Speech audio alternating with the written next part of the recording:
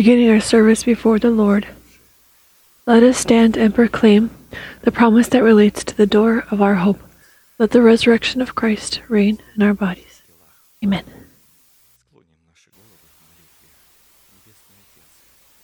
Let us bow our heads in prayer. Dear Heavenly Father, in the name of Jesus Christ, we are grateful to your holy name for this once again privilege to be in this place that your hand has outlined for the worship of your holy name.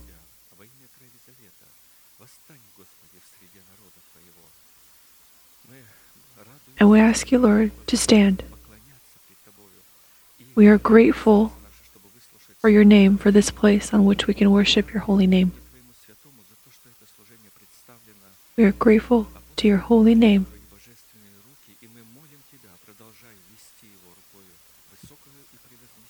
Continue to lead us with your high and uplifted hand, Almighty God, Father, Son, and Holy Spirit. Amen.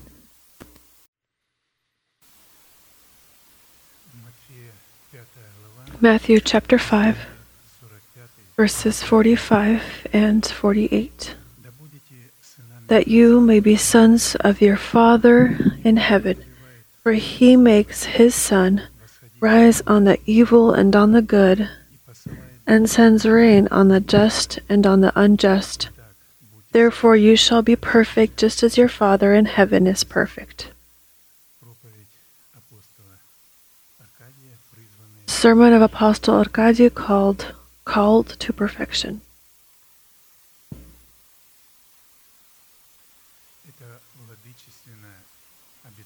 This great promised commandment is written in the book of the evangelist Matthew and is presented to us in the series of sermons Apostle Arkady, and it is the inheritance of saints of all times and generations, and is addressed by Christ as a commandment to his disciples.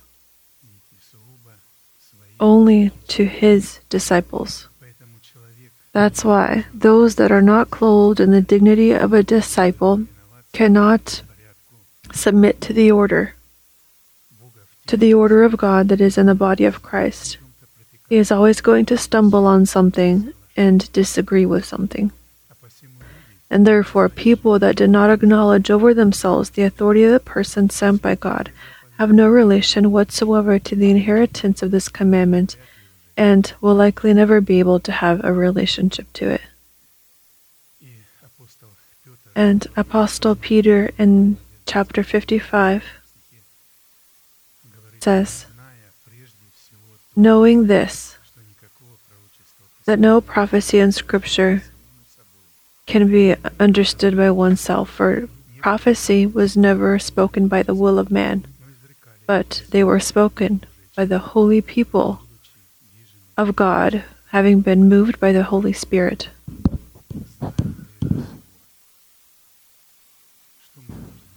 What should we ought to know firstly?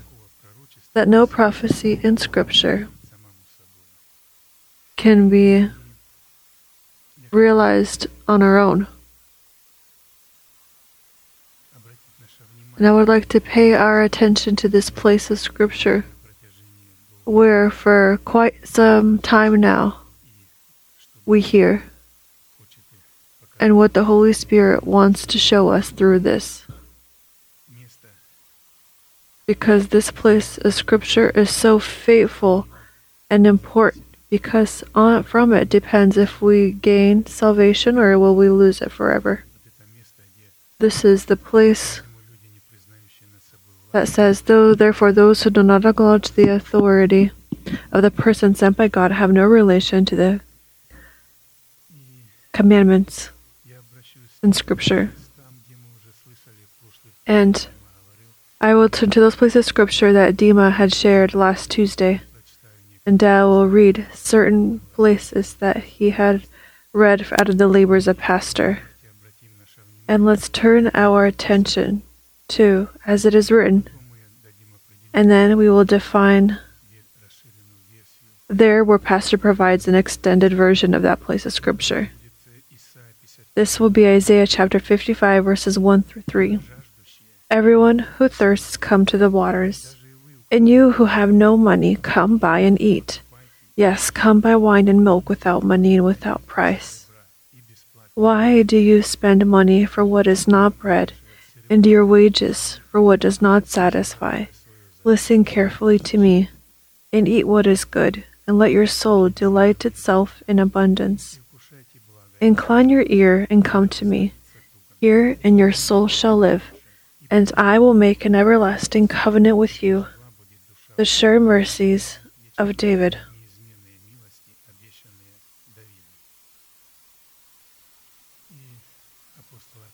And Apostle Arkady provides an extended version of this place of Scripture.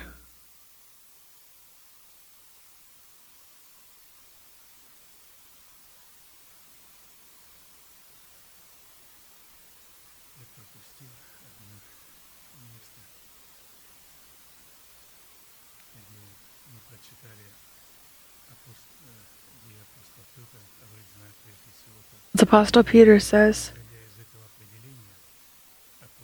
Apostle Arkady says that based on the definition, the true will of God was laid out in Scripture not through men who are led by their own intellect or by the power of their own intellect, but through those led by the Holy Spirit. And the interpretations of the will of God belong to those led by the power of the mind of Christ.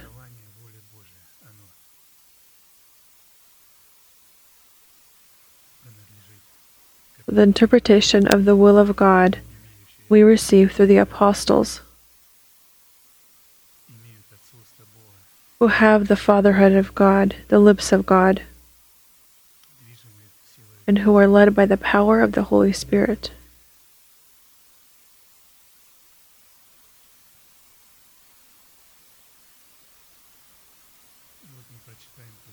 And so we will read that version of Apostle. Those that desire salvation in God, go to the source of living waters. Even you, who do not have a deposit of salvation, go and accept the deposit of my salvation on the conditions outlined by me in Scripture, and accept the one whom I sent, and whom I have made the source of living waters, and eat that which they will offer you. Go and purchase without silver and without the payment of wine. And this phrase, why shall you place the silver salvation to circulation for that which is not bread, and your labors for that which does not fill? This means, why do you bring your labors and show obedience to the person whom I have not sent, and who does not have the bread of life, representing the teaching of Jesus Christ who came in the flesh? Listen to me intently, and eat of the goodness that is given to you through my messengers. Eat the preached good word of the messengers of God, and your soul is going to be filled.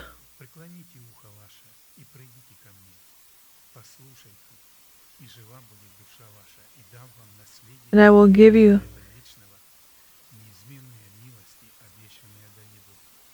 the goodness that has been promised to you.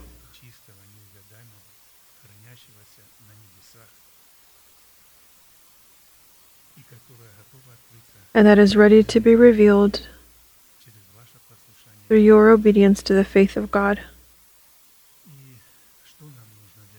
And what do we need in order to receive this promise to David? First, we need to be born of water to the Spirit and to fire. And this is one birth in three functions.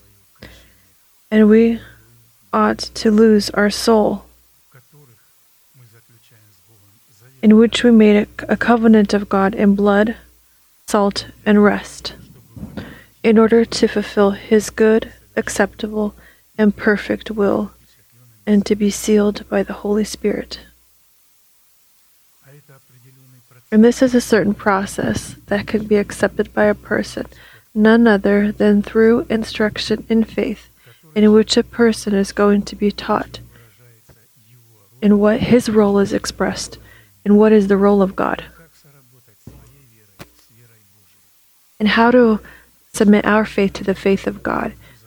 And for instruction in faith to be ratified and to be legal, it is necessary to dwell in the order of God, which highlights the acceptance of a person whom God has sent and whom God has established in order to look over us and to present for us his authority in the preached teaching about the kingdom of heaven, or the teaching of Christ. And so the verb go and purchase refers to those who desire the salvation in God, because faithfully and important it is to know what kind of person we hear and among what truths we allow ourselves to be tended by. A person whom God had sent, or a person who has placed himself as leader, or someone we have chosen by way of democratic vote. Because the role of God and the prerogative of God is to establish a person for us endowed with the powers of his wisdom, whereas our role and our prerogative is the decision to either acknowledge and submit to the order of God or to reject the order of God. Therefore, to choose life and blessing as well as and hear voice of the Lord and submit to the voice of the Lord means to acknowledge the person whom God has established, to hear the preached word about the kingdom of heaven, which God has clothed him with, and to cling to this word. That is why people who do not acknowledge the authority of the person sent by God over themselves have no relation to the inheritance of this commandment, and will likely never be able to have a relation to it.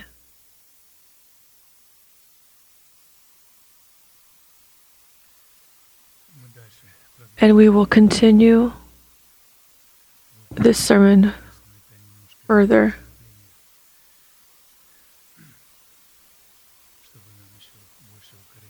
For us to be further rooted and affirmed in this word, we will move on. With regard to the fulfillment of this commandment, we have stopped to study the purpose of the righteousness of God in the heart of a person. What goals is the righteousness of God called to pursue that abides in our heart, and in part on the fact that the purpose of the righteousness of God in our heart, accepted by us in the broken tablets of testimony in which we, with the law, died to the law, to live for the one who died and rose, so that in this manner we could receive the affirmation of our salvation in the new tablets of testimony, in the format of the law of the Spirit of life, in order to give God the basis, to give us the promise, not with the former law to be heirs of peace, but the righteousness of faith, just as he had given it to Abraham and his seed.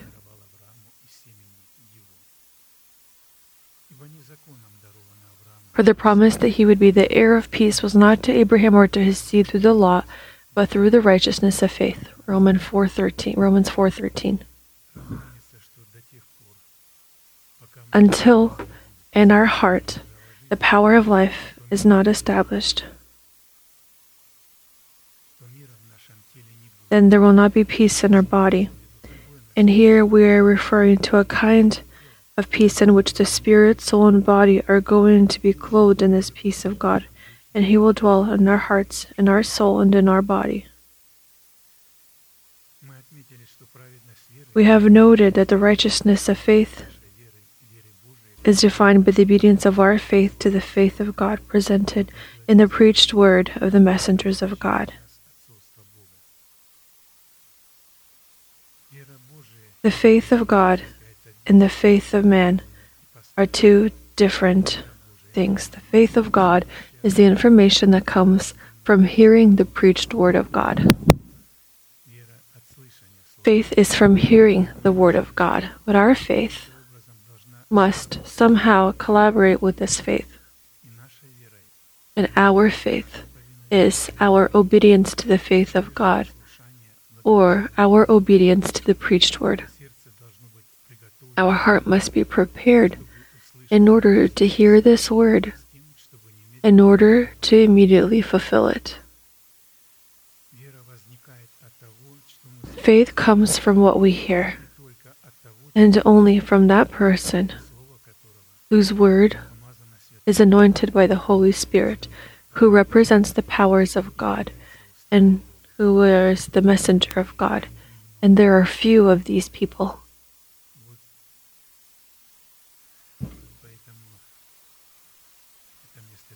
That's why this place of Scripture, knowing this is what we ought to know. The no Scripture or no place of Scripture or prophecy is called to be understood by ourselves. These promises represent for us, or rather the apostles represent all of the promises for us. And therefore the promise of the peace of God is given only to those people who have clothed themselves in the dignity of disciples of Christ, which has allowed them to submit to the order of God, according to which He sends us His word through the lips of the messenger of God.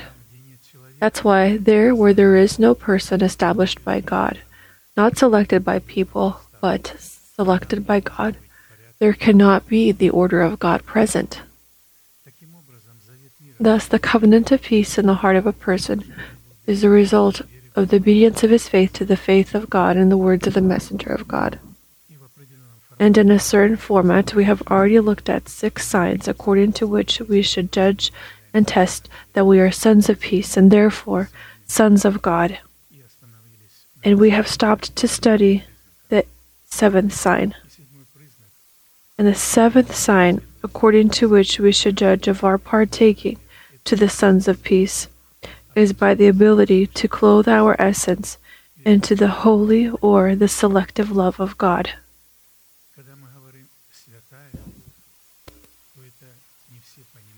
When we say holy love, then not everyone understands what holy is. Holy is separating the pure from the impure, holy from unholy.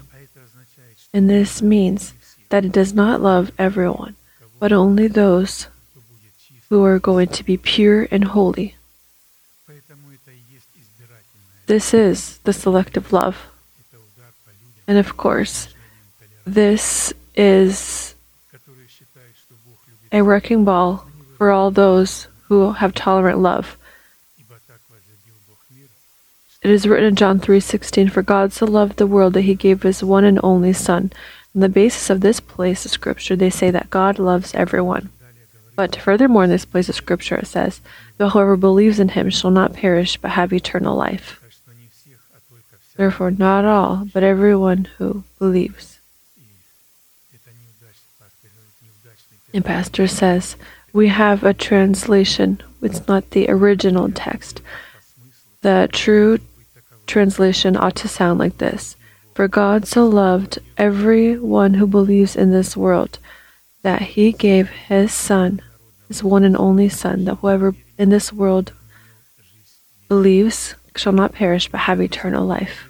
For if God loves everyone, then why does John later on say, "Children, do not love the world nor that which is in this world. He who loves the world, in him there is no love of God. For all that is in this world is the lust of the flesh, the lust of the eyes, and the pride of life.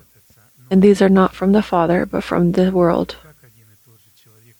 How can one and the same person write that God loved the whole world and then write, "Do not love the world, nor that which is in this world"?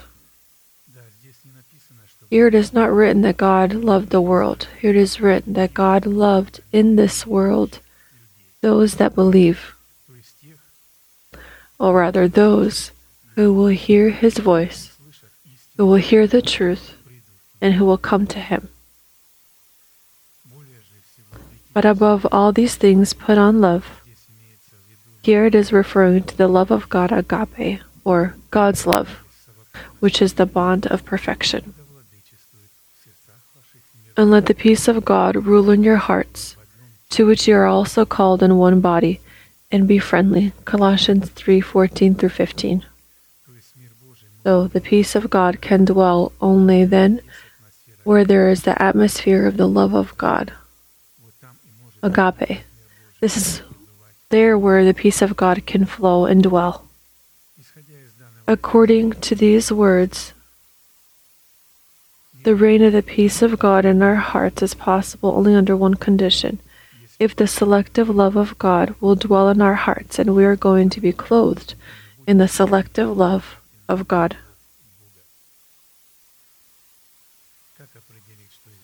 How do we define that the selective love of God dwells in our hearts? It dwells in the reigning teaching of Christ. This is the expression of God's love, and it is not an emotion, but information. In the selective love of God are hidden the good and incomprehensible to our mind works of God that are called to build peaceful and unique relationships between God and His people. Christ loved not the world, but the church, and gave Himself up to her through the Word, that she could be holy and blameless before Him in love. When we are talking about the church, we are not talking about ecclesia, which is the word church, or the gathering of people, but it is referring to the chosen out of these people, the chosen bride. Christ had said, "For many are called, but few are chosen." Therefore, the bride is always chosen.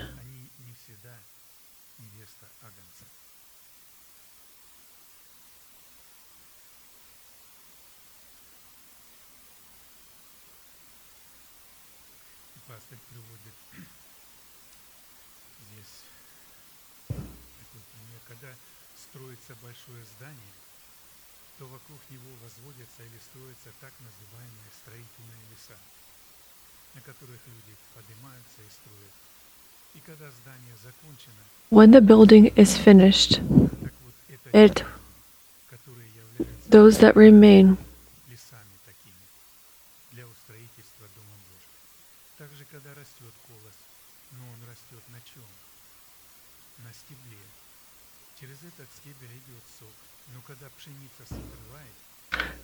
when the wheat matures, it is tested. Only the grain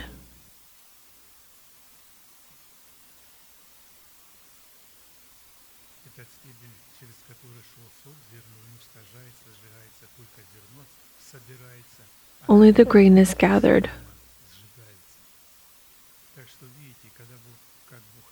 You see how God has defined. And now the choice for what kind of building we are depends on us.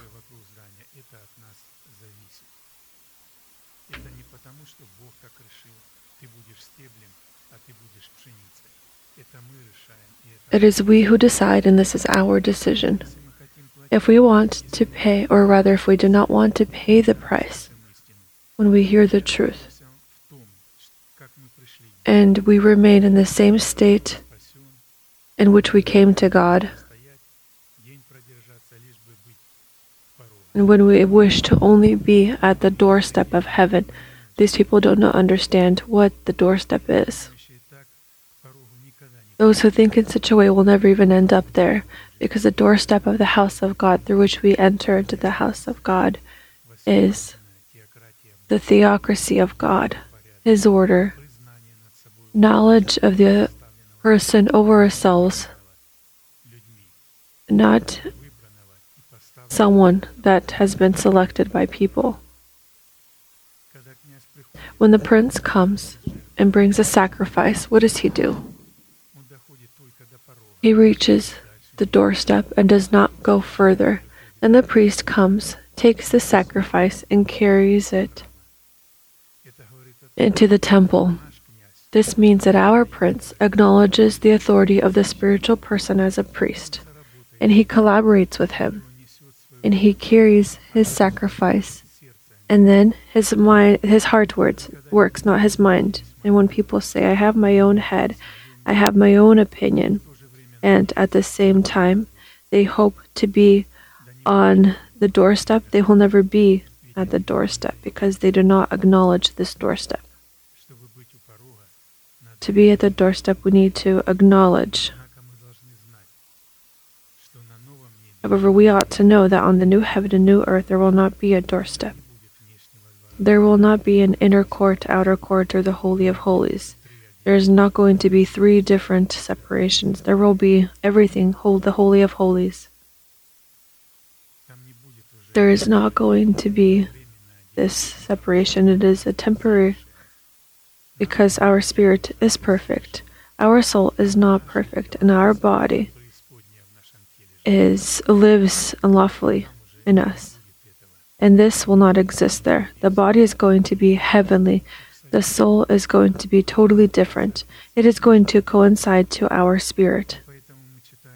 Therefore, we read in the prophet Ezekiel, the whole vastness is the Holy of Holies. There's no sanctuary nor inner court.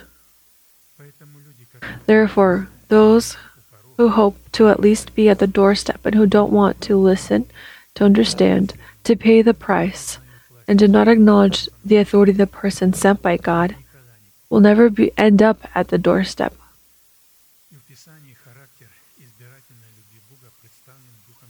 And in Scripture, the character of the selective love of God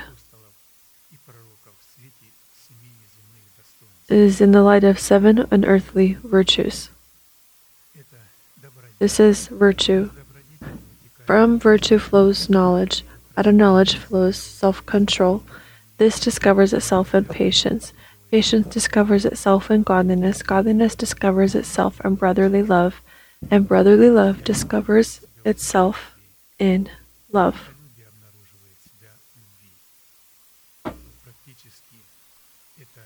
This is practically 1 fruit out of 7 components.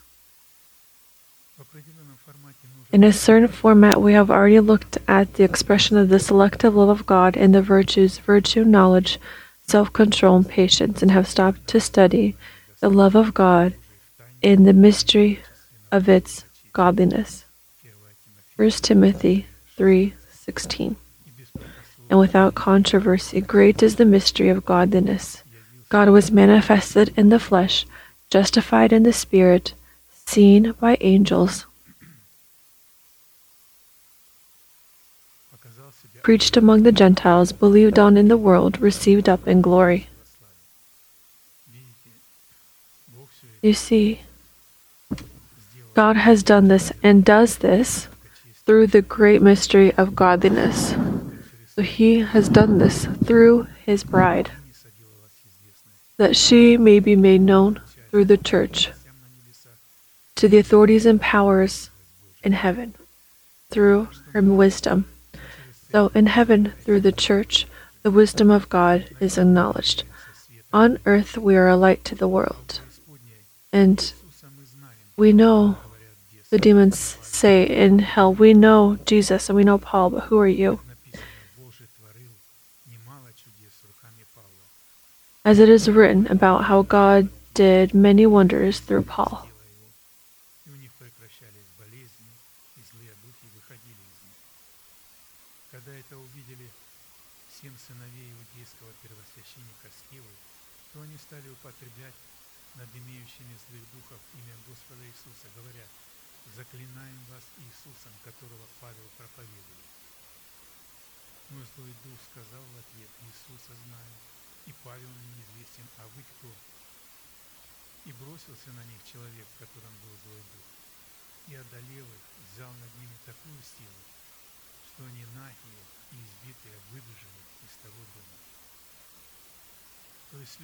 So people who try to,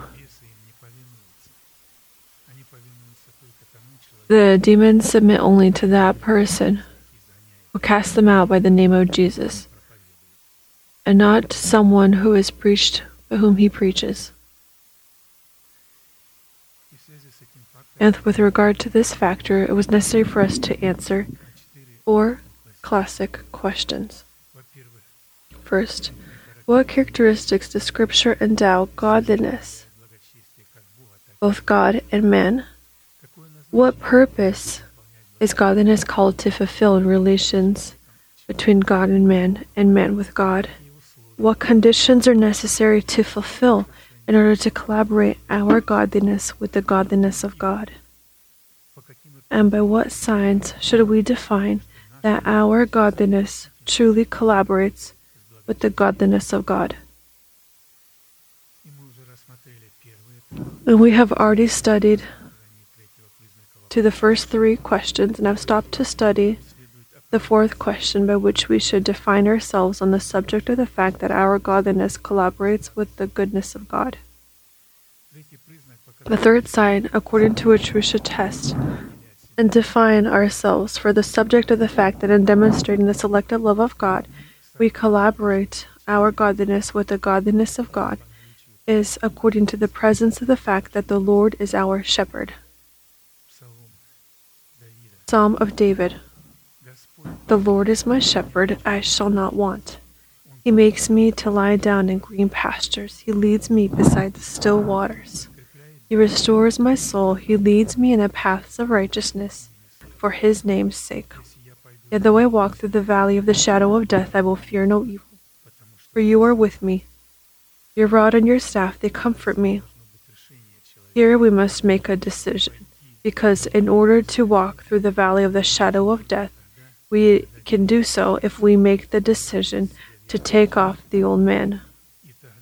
And then we shall not fear, because God is going to be with us. This is the most difficult moment in our life. And furthermore, your rod and your staff, they comfort me. You prepare a table before me in the presence of my enemies. You anoint my head with oil. My cup runs over. Surely goodness and mercy shall follow me all the days of my life, and I will dwell in the house of the Lord forever. Evidence that God is our shepherd in this Psalm of David are four components. These are: the Lord leads me, or makes me lie down in green pastures. He leads me beside the still waters. The Lord will restore our soul. And the Lord, fourth, will lead me in the paths of righteousness.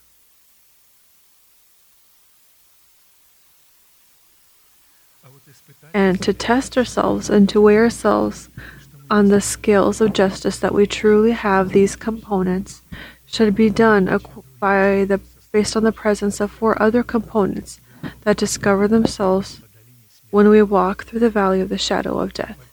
First, we will fear no evil because God is with us. Second, God's rod and staff, they will comfort us. Third, God has prepared for us a table in the view of our enemies. And fourth, God is going to anoint our head, and our cup will be filled.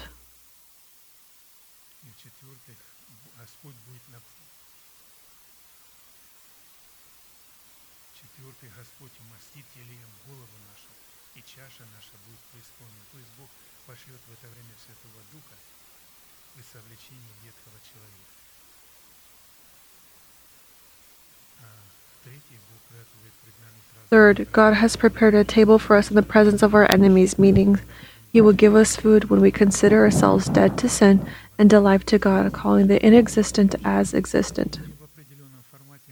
And in a certain format, we have already looked at the first four signs according to which we should define that the Lord is our shepherd.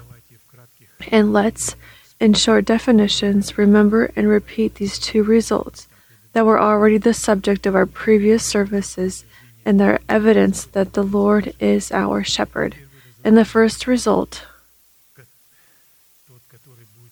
that is going to be affirmation that the Lord is our shepherd, will be that we will fear no evil because God is with us. And this means that when the Lord attends to us, then He will take the responsibility upon Himself to deliver us from evil. He is going to walk in front of us. He is not going to walk behind us or after us. And it is not us that are going to meet headfirst with evil, but He will meet it head on, because we have declared battle against our old man, and the Lord has walked before us.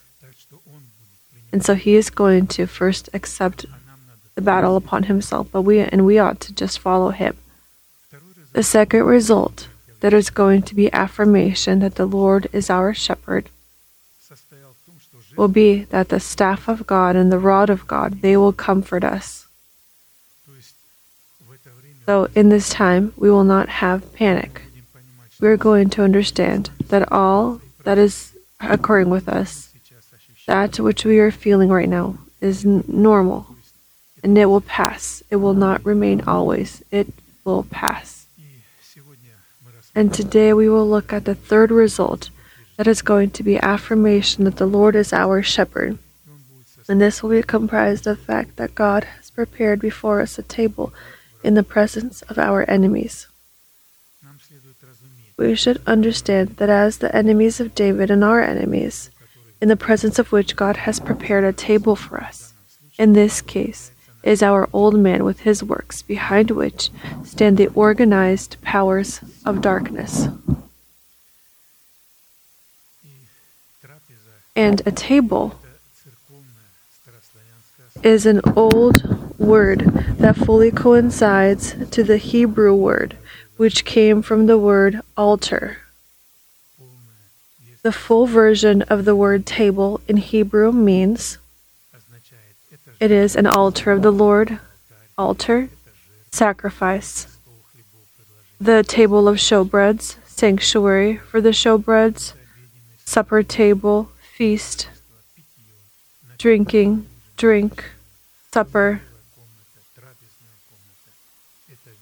room with the table, faith of God abiding in our heart, the hope of our calling, and it is the proclamation of our trust. This is what the definition of the table of the Lord is.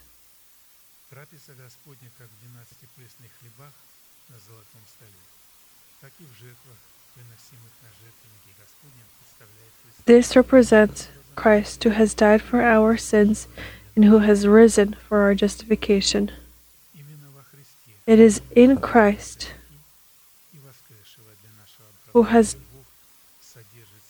that God contains all of his sworn promises, which are our food, which the Lord has prepared for us in the form of our enemies. But to become our table in the presence of our enemies, this is possible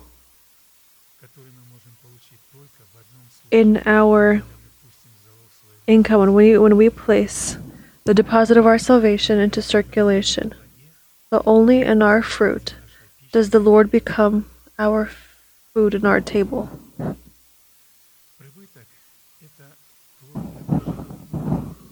Income is the fruit of the tree of life that we are called to grow in the soil of a good heart, through being taught and instructed in faith, considering ourselves dead to sin and alive to God, calling the inexistent as existent.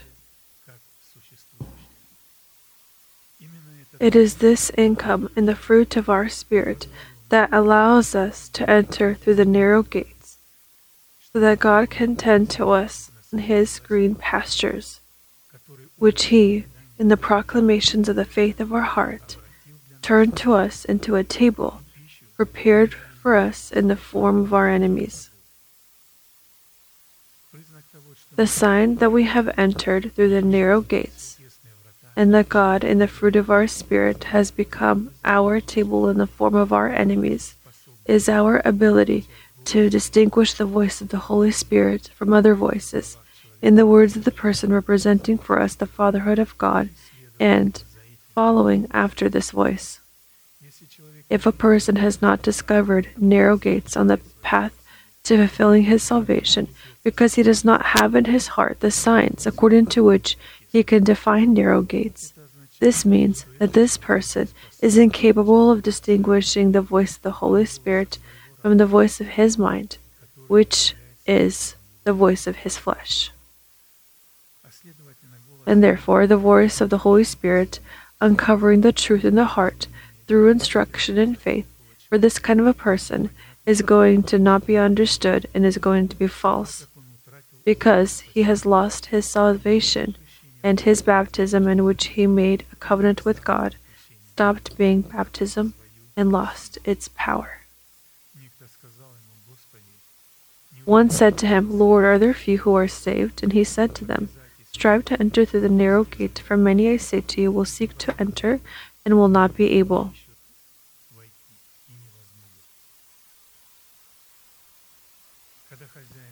When once the master of the house has risen up and shut the door, and you begin to stand outside and knock at the door, saying, Lord, Lord, open for us, and he will answer and say to you, I do not know you, where you are from. When Noah entered into the ark, the Lord closed the door after him, and Noah couldn't open this door for the people who stood on the outside, nor people on the outside. They couldn't enter this ark, although all of them in horror had beat at the door. We are repenting. We've understood that you are right. Forgive us, that we considered you foolish. Open the door to us. But God had closed this door behind Noah. It wasn't Noah that closed it. There weren't any special keys. When God closes this door, then it is made in such a way that there are no doors there. There is no opportunity to enter this ark, and no opportunity to enter into this salvation.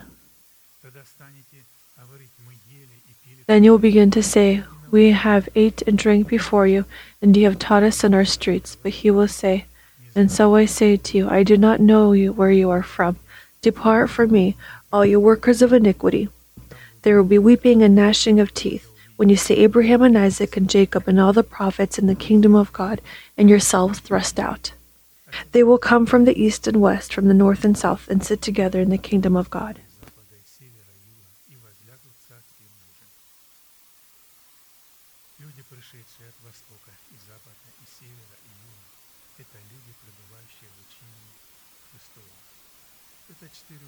The four teachings, the four main teachings, base teachings, they represent the north, south, east, and the west.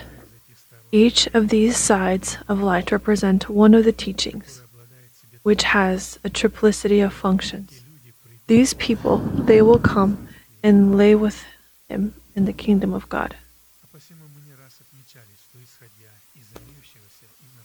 We have noted that according to these words, the salvation that we have accepted as a gift of grace in the format of a deposit in the seed of the kingdom of heaven can be affirmed only under one condition. When we place the silver of our salvation into circulation, having sown our souls in the death of the Lord Jesus. Only having sown our souls in the death of the Lord Jesus, we will be able to receive income in the form of this seed. To place the deposit of our salvation into circulation is to die to our nation, to the house of our Father, and to the corrupt lusts of our soul, in order to cleanse our conscience from dead works, for service to the living and true God. And then, in the income that we have received from such a circulation, the Holy Spirit, who uncovers the narrow gates, or who opens the truth in the heart, will allow us to discover the narrow gates and to enter through the narrow gates. We should not forget that finding the narrow gates and entering through the narrow gates for each person individually who has accepted salvation is limited by the limits of a certain time. As it is written, to everything there is a season, a time for every purpose under heaven. Ecclesiastes 3:1. If a person loses the limits given to him by God, or the time given to him by God, to lose his soul in the death of the Lord Jesus, to receive the right to take up his cross and follow after Christ in the face of Jesus, then beyond the limits of this time, even in all his attempts, it will be impossible for him to discover the narrow gates. To discover the narrow gates and to enter through the narrow gates, it is necessary, through instruction in faith, to have prudence, which will express in our heart collaboration in two formats of wisdom, Thummim and Urim. 1 Peter 4:7. But the end of all things is at hand, therefore be serious, prudent, and watchful in your prayers.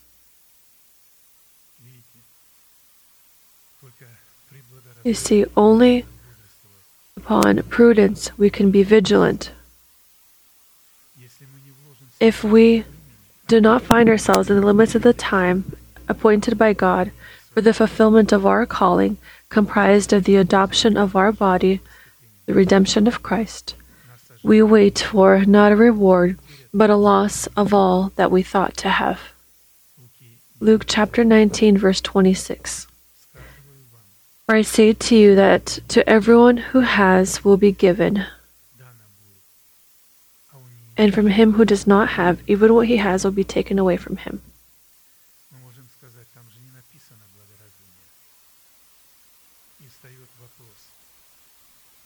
And a question arises. What will be given to those who have? Take a look. We must take a few places of Scripture in order to define what we are referring to here. For I say to you that to everyone who has will be given, and from him who does not have, even what he has will be taken away from him. This is what is written in Luke 19:26.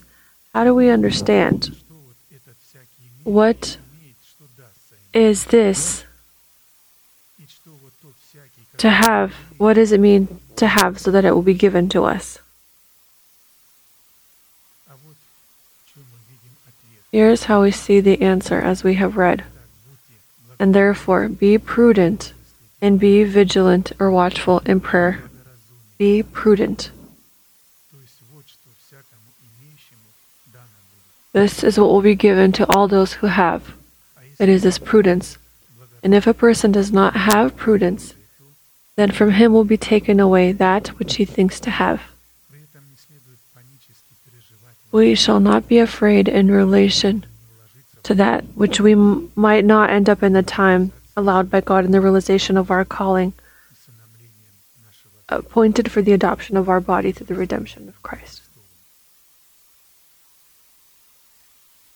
If we have accepted the promise that relates to the door of our hope, and we consider ourselves dead to sin and alive to God, calling the inexistent as existent, then we already have the adoption of our body through the redemption of Christ, and we can, with joy, look upon the end of the harvest.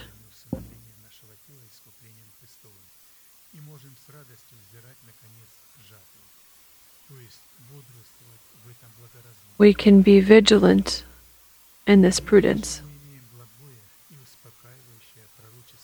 especially since we have the preached word in which God is vigilant over the word in our heart so that it can soon be fulfilled.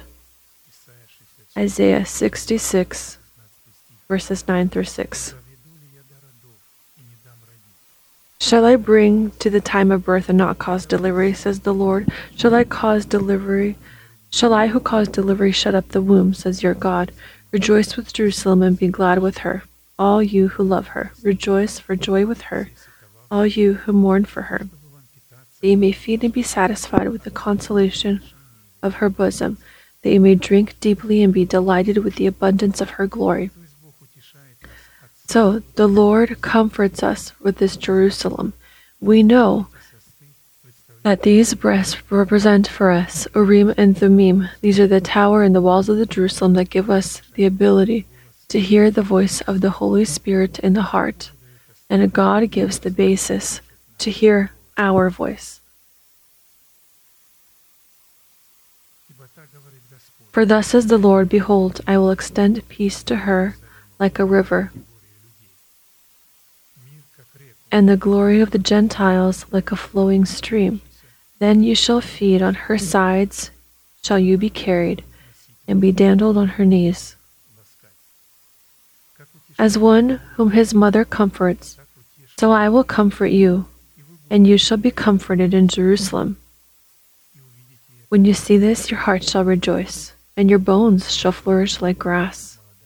The hand of the Lord shall be known to his servants, and his indignation to his enemies. For behold, the Lord will come with fire and with his chariots like a whirlwind, to render his anger with fury, and his rebuke with flames of fire. For by fire and by his sword the Lord will judge all flesh, and the slain of the Lord shall be many.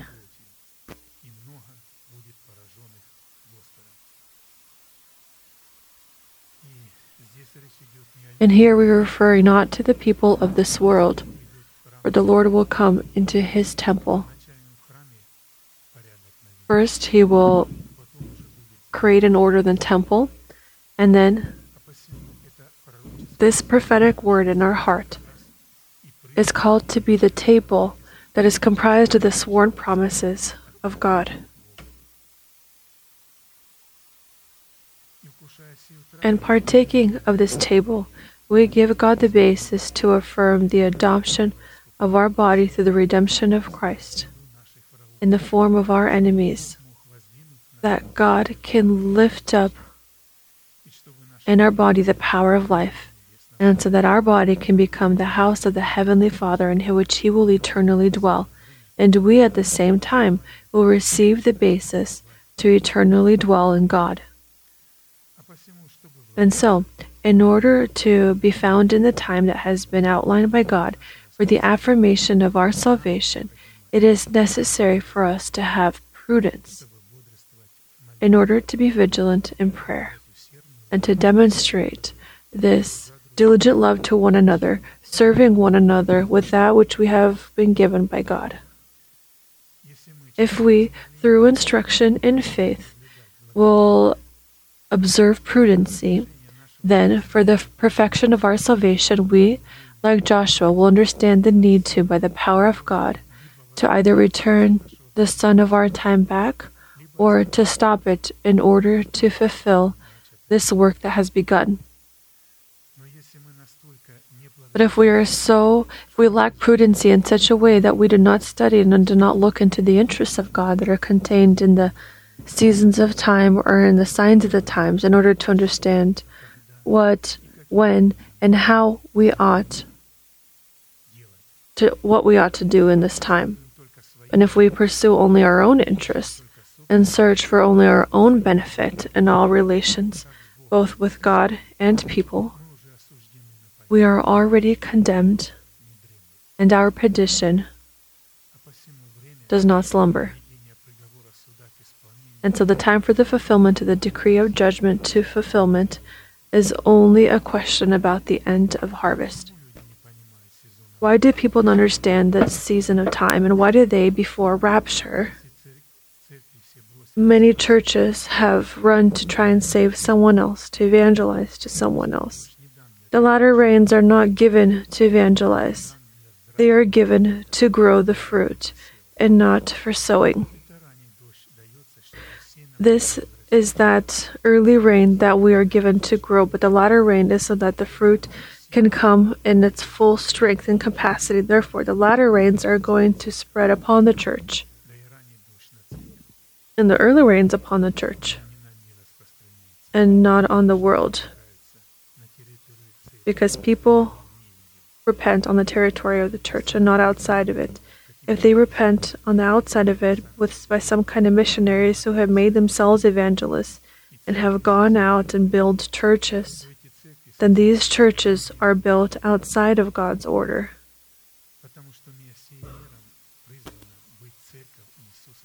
Because the Church of Jesus Christ is called to be a missionary, and not individual people who have come out of the church and have decided to make themselves evangelists. These are those that resist God, who have violated God's order, and it is important to know this.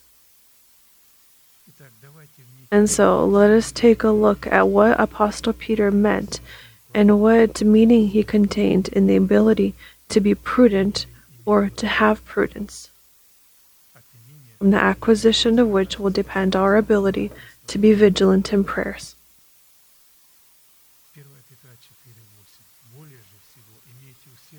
1 Peter 4:8. But above all things, have fervent love for one another, for love covers a multitude of sins. Here we mean that how after prudence we have the following words. So Peter expands the thought about what prudence is. Prudence is to have a fervent love for one another, because love will cover a multitude of sins. What kind of love covers a multitude of sins? Our love for one another. We forgive one another the multitude of our transgressions. This is what this is referring to. We wash one another's feet, and that's why Apostle Peter says, have this kind of fervent love for one another. And this is prudence. The phrase, but above all things, firstly means use your prudence to achieve diligent love for one another, which will give God the basis to adopt our bodies. Because diligent love is the atmosphere in which God dwells. Because just as God has forgiven our sins, we are called to forgive one another. Not searching for the sin upon him, but to forgive. Each time we have the opportunity to forgive whoever has brought anything upon us.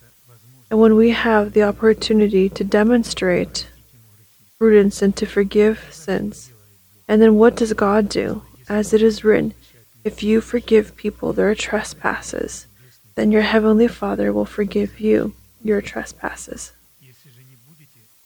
If you do not forgive people their trespasses, then your heavenly Father will not forgive you your trespasses. So we then, for us appears an opportunity to demonstrate and express this prudence when someone does something against us. We say, praise God, I have an opportunity to cover the sin of this person so that God can forgive my sins. In other words, it is from the presence of prudence in our heart will depend our submission to the gospel, or our ability to discover the narrow gates and to strive to enter through the narrow gates. To strive to means to apply all of our energy and efforts to fight. The full meaning of this phrase, through the narrow gates, means through or with the help of narrow gates,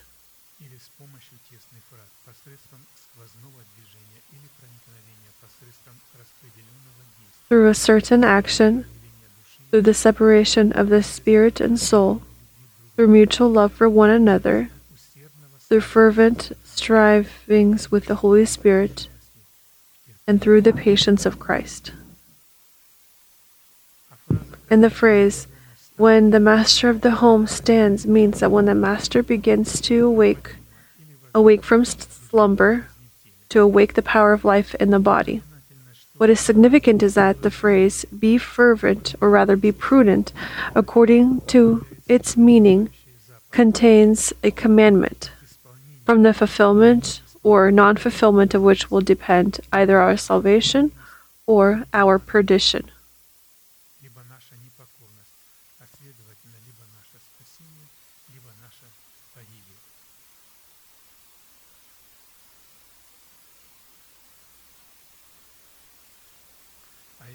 And this means that to be prudent or to not be prudent depends on us ourselves, or our rational decision and our voluntary decision to choose either life or death, good or evil, obedience or disobedience. We should note that God is never going to tell us to have that which we are incapable of achieving, and so we are offered a decision between prudence or foolishness. And if a person does not strive to enter through the narrow gates by way of prudence, then this place is filled with foolishness, which a person, according to his calamity considers wisdom.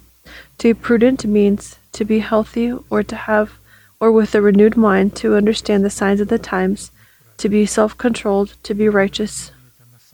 Prudence is one of the definitions and expressions of the fruit of righteousness. Someone that has prudence is a person who practices righteousness by way of vigilance in prayer and by way of serving with a fervent love toward one another in the congregation of saints. Whereas to be vigilant in prayer means to be sober, to be watchful, to be understanding, to be withheld. We can be vigilant in prayer and be in our prayers, all of these components, if we are not prudent, even if we were to pray for 24 hours a day. Even if 24 hours a day we would pray in tongues.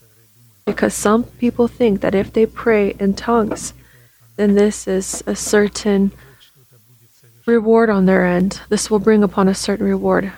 God won't do anything for these people. He will do something through this tongue if we understand prudence and how to be vigilant in prayer. Prudence and vigilance in prayer, taken together, give us the basis to rule over our emotions and to lead them after ourselves, and as a result, to serve one another. And this kind of union on our hand is the result of our rational decision. Speaking of prayer, we are called to always remember that there exist two main kinds of prayer that are closely related to one another and feed one another with an anointing power.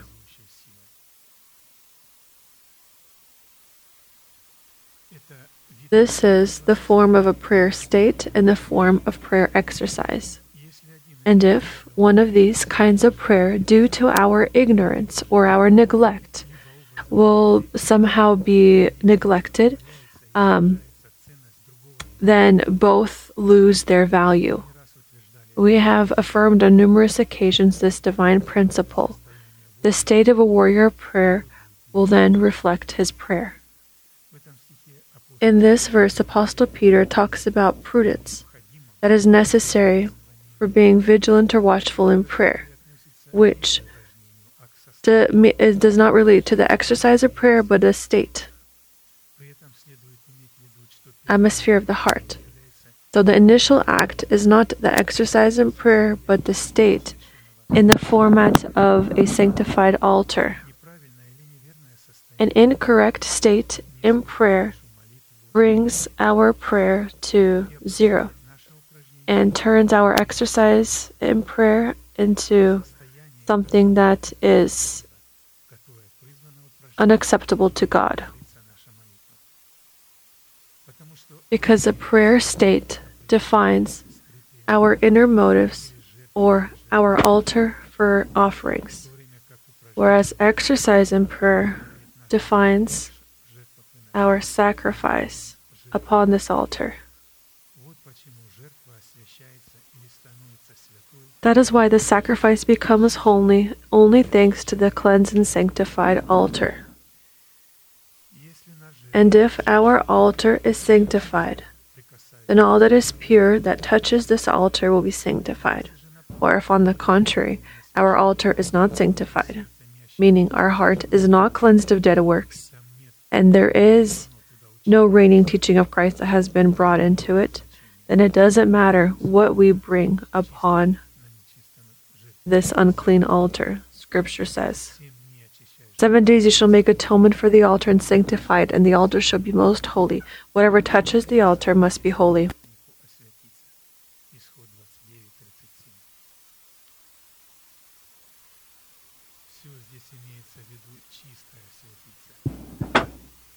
Whatever touches the altar must be holy, because the flock that is on the green pasture, they are pure sheep, and not one of them are holy, but only that sheep that is separated from this flock in order to be brought upon the altar, it becomes holy.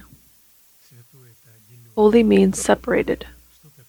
What is holy? It is separated from the common majority because many are called.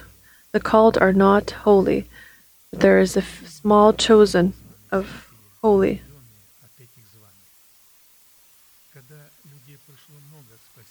When there were many that called to salvation, what does God do in this moment? He begins to select from this multitude. And how does He select? Based on us. God is based on us. He looks at how we react to the truth. Are we ready to be disciples?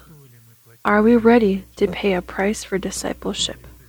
Are we ready to acknowledge His order?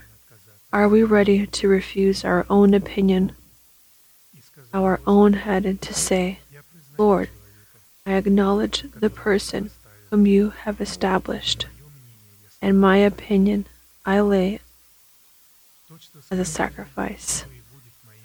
All that He will say will be my opinion. But many people say, well, this cannot be so. Are all the people here without heads? But they don't understand.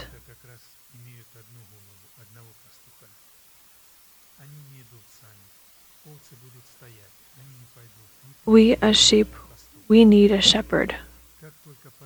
As soon as the shepherd goes forth, the shepherd which they know, then the flock go after him. But if this is not so, this will be unfortunate.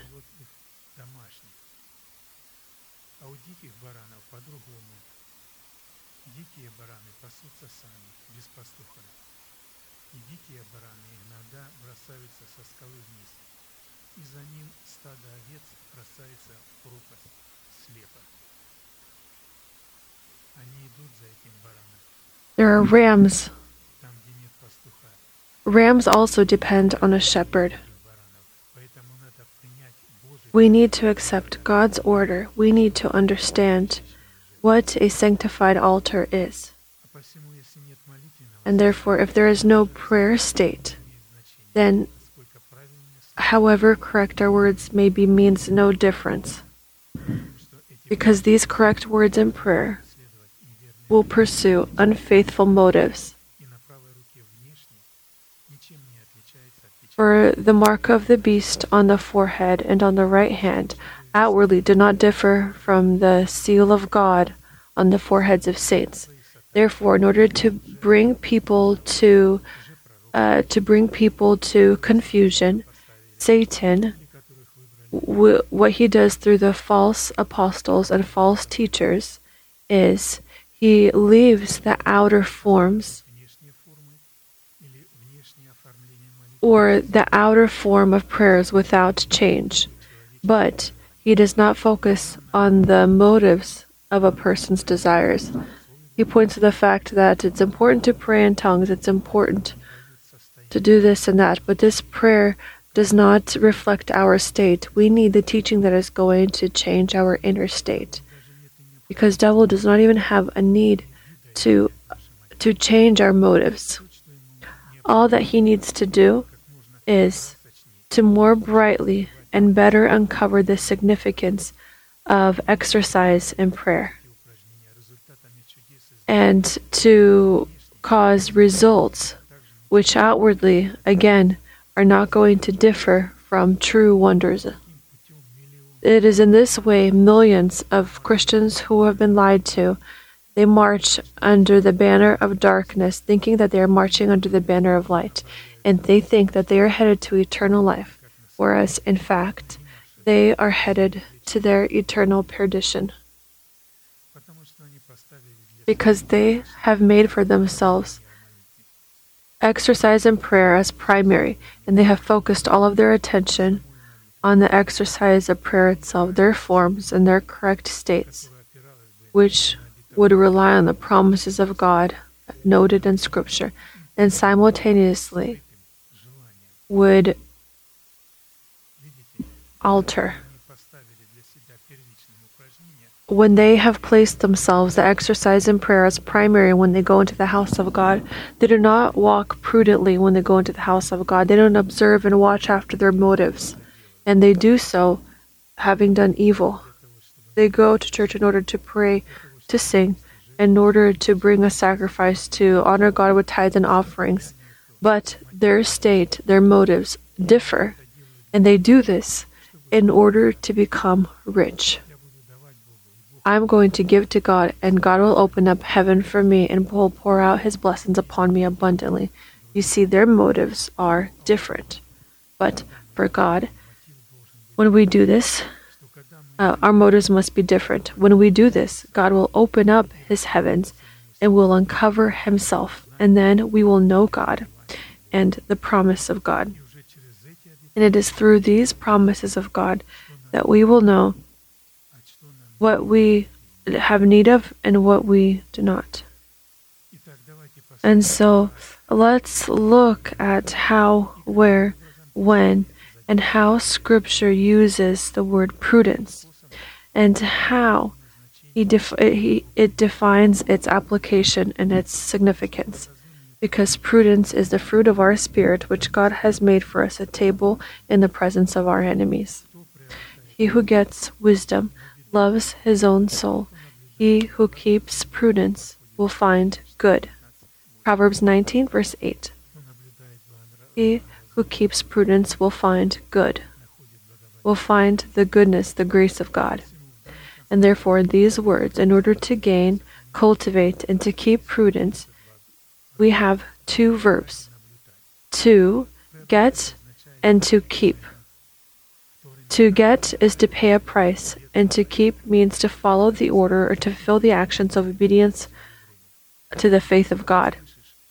So when we hear, we must immediately fulfill it, to not leave it until tomorrow.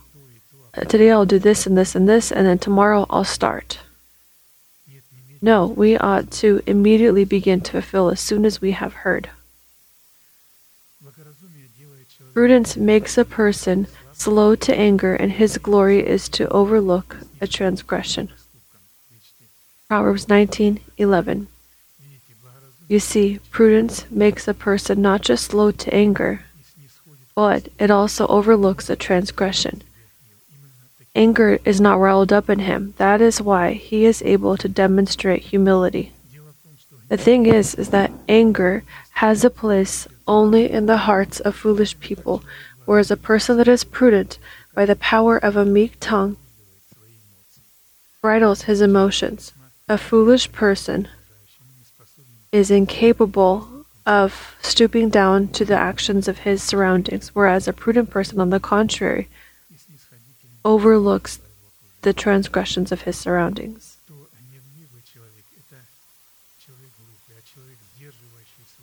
Somebody who withholds his anger is prudent. And this we see in Proverbs and different places of Scripture.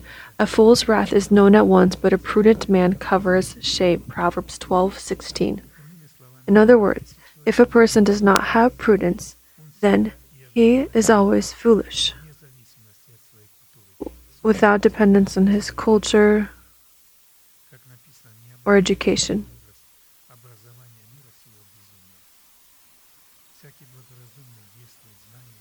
A wicked messenger falls into trouble, but a faithful ambassador brings health. Proverbs 13:17. A foolish person believes every word, but the prudent considers well his steps. Proverbs 14:15. So take a look here. We ought to never believe every single word that we are brought, especially evil words. And we should never spread gossip or slander to others, because this is what foolish people do. The words that we accept are words in which we believe, which we follow, and which become our paths, our ways. That is why a prudent person is attentive to his ways. A prudent man foresees evil and hides himself, but the foolish pass on and are punished. Proverbs 22:3. Who then is faithful and wise servant, whom his master made rule over his household, to give them food in due season? Matthew 24, verse 45. Prudence is in fact one of the definitions and expressions of the righteousness of the heart. And therefore, a person that has prudence is a person that has righteousness, or a person who practices righteousness, a way of serving with fervent love to one another. And it will be righteousness for us if we are careful to observe all these commandments before the Lord our God, as He has commanded us.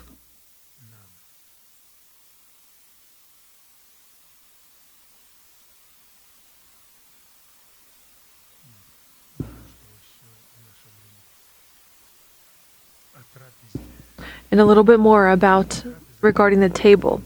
So the table that God has prepared for us in the presence of our enemy is the result of our obedience to the commandments of God, which is seen as the fruit of righteousness. And therefore, the table that is presented for us by God in the presence of our enemy will serve for us as either the snare of the kingdom of heaven or a snare of eternal perdition, depending on our relationship to the preached word of the messengers of God. A table prepared for us by God in the presence of our enemies will be comprised of the state of the heart in which we will prepare the ark of salvation for our household. By faith, Noah, he prepared the ark of saving of his household, by which he condemned the world and became heir of righteousness, which is according to faith. The table prepared for us by God in the form of our enemies will be comprised of the result of our collaboration with the fear of the Lord, with which we walk along the paths of the Lord, or along the paths of the fear of the Lord. Blessed is everyone who fears the Lord, who walks in His ways. When you eat the labor of your hands, you shall be happy, and it shall be well with you. Your wife shall be like a fruitful vine in the very heat of your house, in the very heart of your house. Your children like olive plants all around your table. Behold, thus shall man be blessed who fears the Lord.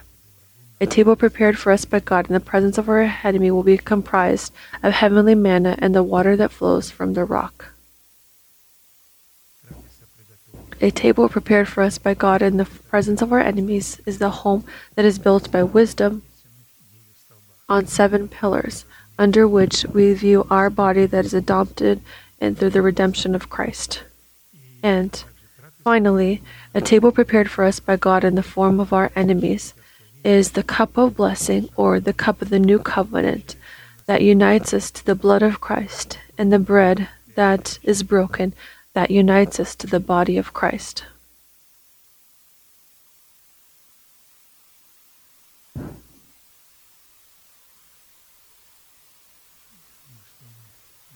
And I think that our time has drawn to a conclusion, and we will end at this. And to summarize what we were able to understand for us from all of this and what we have seen, that evidence of the fact that God is our shepherd, we have seen this evidence and these signs, according to which we define that God is our shepherd, is that we will fear no evil, that God's rod and staff, they shall comfort us, that God has prepared a table for us in the presence of our enemies. And fourth, God will anoint our head with oil, and our cup will run over. Also, we looked at what prudence is, because only upon prudence we can be vigilant in prayer, waiting for the adoption of our body. We have already also seen that prudence is to have fervent love for one another. And to be prudent means to have a healthy and renewed mind, be able to discern the signs of the times, to be self-controlled, to be righteous. Prudence is in fact one of the expressions of the fruit of righteousness. Amen. Let us bow our heads and we shall pray. May the Lord bless us in our prayers.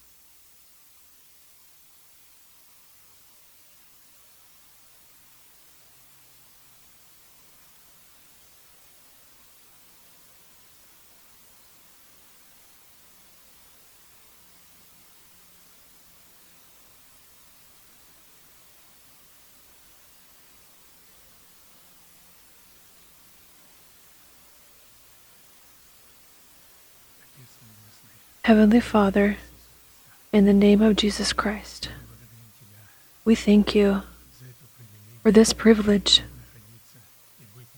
to be found and to be in this place that your hand has outlined for the worship of your holy name. We thank you for this blessed place that you have chosen. We thank you for this presence upon this place,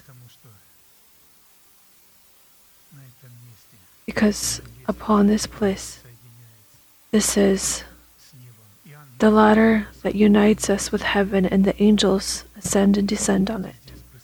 And you are present here. And we are able to draw near to you with our faith. We are able to draw near to your garments as that woman had, who had suffered and who had used up all. But she said in her heart, if I touch the edge of his garment, I will be healed. And we thank you, Lord, that by our faith we are able to draw near to your faith.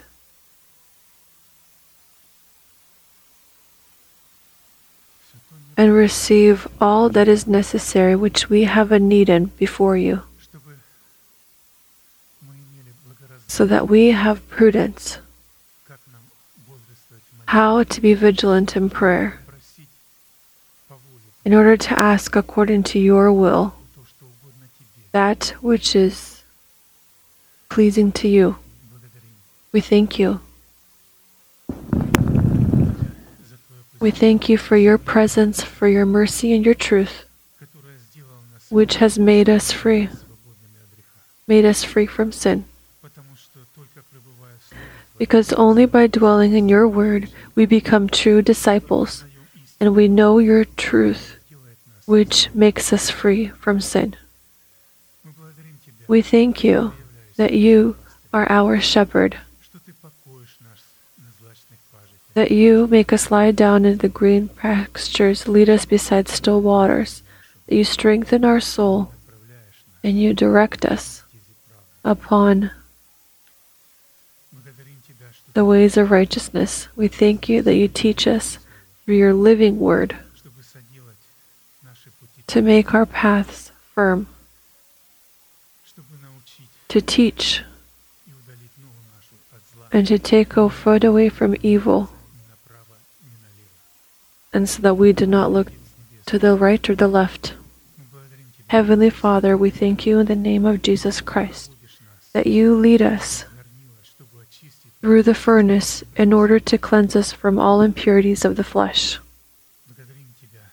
We thank you that the peace of God, that is above all understanding, it keeps our hearts and our thoughts in Christ Jesus. Allow us for us to more and more make our calling and election firm, because having done so, we will never stumble. Through this, we will be allowed a free entrance into the kingdom of our Lord. We thank you that you keep our hearts and our thoughts in Christ Jesus.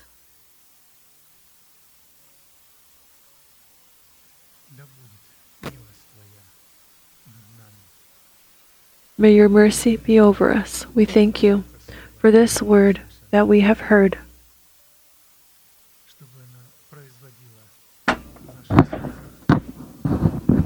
Let it produce its work in us, because this is the living word. That it penetrates to the separation of the soul and spirit, and so that it judges the intentions. We thank you, we worship before you, we magnify you, our Almighty God, Father, Son, and Holy Spirit. Amen. Our Father, hallowed be your name. Your kingdom come. Your will be done, on earth as it is in heaven. Give us this day our daily bread, and forgive us our debts, as we forgive our debtors. And do not lead us into temptation, but deliver us from the evil one. For yours is the kingdom, and the power, and the glory forever. Amen. And let us proclaim our unchanging manifestation, now to him who is able to keep us from stumbling, and to present us faultless before the presence of his glory in unblemished joy. To God our Savior, who alone is wise, be glory and majesty, dominion and power, both now and forever. Amen.